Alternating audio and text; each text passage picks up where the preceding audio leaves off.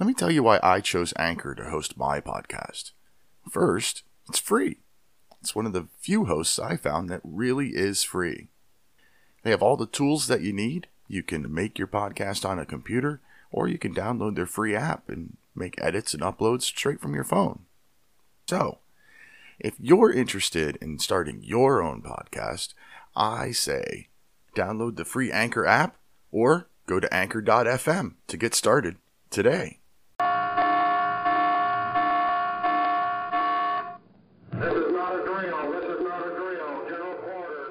You have just entered Liberty Lighthouse, where we cut through the fog with common sense and logic. Coming to you from Pennsylvania, the state of independence, here he is, U.S. Navy veteran, author of the book, Progress, Really? And your freedom-loving host, Peter Serafine.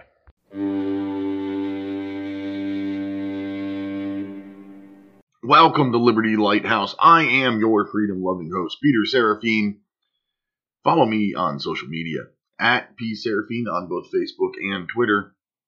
And you can always find the show, Liberty Lighthouse, at liberty-lighthouse.com. Today's show is a follow-up to last week's show. Last week we talked about our money. What's our money really worth, and who the Federal Reserve is, and a whole bunch of stuff having to do with the value of that cash in your pocket. So in follow-ups, I like to address your comments, questions, and concerns. I'd like to get them in voice messages where I can play your comment and then respond to it all on the show here. But I didn't get any voice messages. I did get one comment on social media that made me think. It said, "Great podcast. Few are aware that we are using tokens as money." And that one made me think. It was like, wow, that's a great term, tokens as money. That's exactly what our money is now. Now that it's not tied to gold or silver reserves or anything of value, really, it's just tokens. Like go into the arcade, you put your money in the machine in order to get other little tokens that you can use in the arcade. Little coins of no cash value, usually say right on them, no cash value. They're only good at that arcade. And that's what our cash is. That's what the money in your pocket is. It's only good as long as the government says it's any good. You can't cash it in for anything else. So I like that phrase. Thanks for that comment. I'm probably going to use that later. Tokens for money. All right. One of the things I forgot to mention in the show was another way that countries manipulate the value of their currency. A common way that almost all countries do this is they buy and sell other countries' currencies. Like I said in the show last week, one of the benefits, one of the reasons that a country would like to lower its currency value, to devalue its own currency, is to get better trade deals. Because if your money isn't worth all that much when you're trading with another country, then you get a better deal. So what you do, if you're working on trying to set up a trade deal with, let's say, China, we might start buying lots of Chinese currency, lots of yen. What that does is raises the value of their currency because it's now in demand on the global market, lowers the value of our currency because, hey, why are we buying somebody else's currency? And supposedly gets us a better trade deal. Shrinks that trade deficit. I don't really get it, but it's something that a lot of countries do, including the United States. And speaking of China who just a few years ago got added to the World Trade Organization, and now China, who has been accused of manipulating their currency, being a currency manipulator. I'm not exactly sure what China's doing that's so terrible that they're being labeled as a currency manipulator when we have a Federal Reserve who sets rates for whatever reason they want, and money that's not tied to anything, that the value can be changed simply by printing more money. I don't get it. I don't know what China has done that is so terrible when every country on the planet manipulates the value of their currency one way or another. If you understand it better than I do, Love to hear from you. Click that leave a voice message button so that I can get your voice on the show here. We'll turn this into a conversation. All right, one more thing. That's the Federal Reserve. I talked a lot about the Federal Reserve last week, and I've mentioned it already here in this very short follow-up. One thing I didn't mention, the 12 guys on the Federal Reserve Board in Washington, D.C., those 12 people that set all the interest rates that affect your bank accounts and our stock market, so your retirement, those 12 people who have so much power, none of them are elected.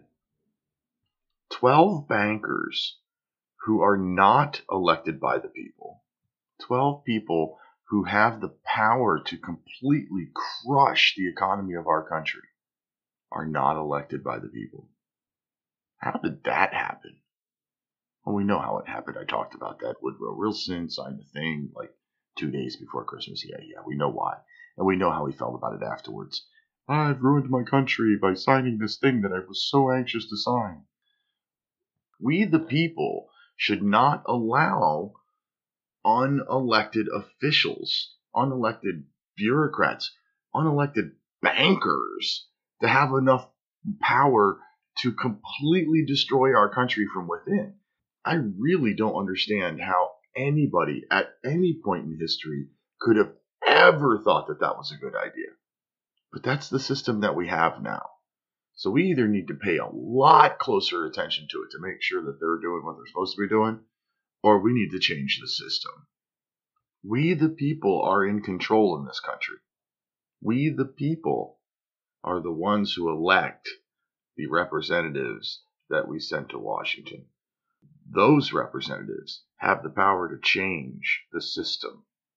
We, the people, have the ultimate control.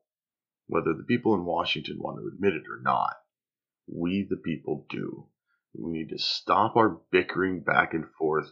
Oh, Republicans are bad. Oh, Democrats are bad. Oh, liberals, progressives, conservatives, whatever.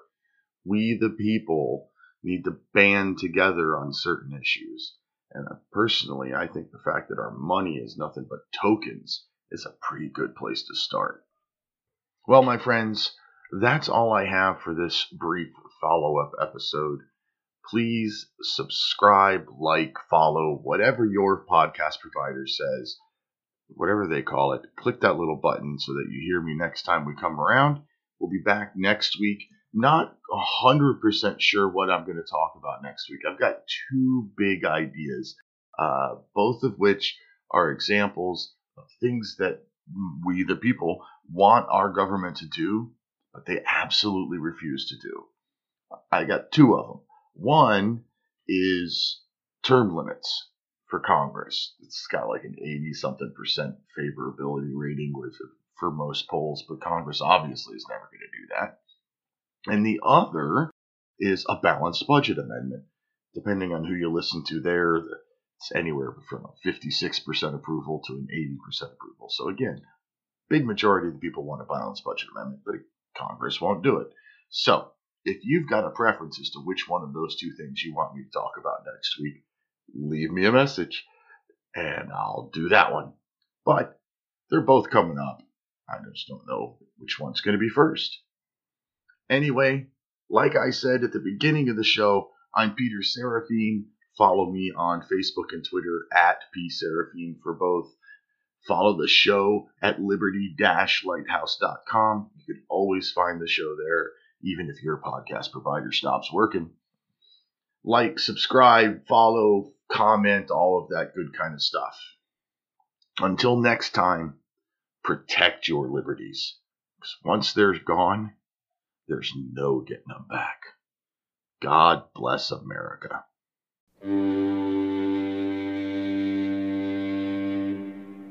Are you fed up with progressive society? I'm Peter Serafine, and my frustration led me to write a short book titled Progress? Really? Progress, really, is about the past, current, and future state of American culture, government, and social standing. I urge every liberty-loving American to visit my website, serafine.com, and order a copy. Give Progress, Really a quick read and some serious thought. That was serafine.com, serefine.com. Followup.com. Order your copy today.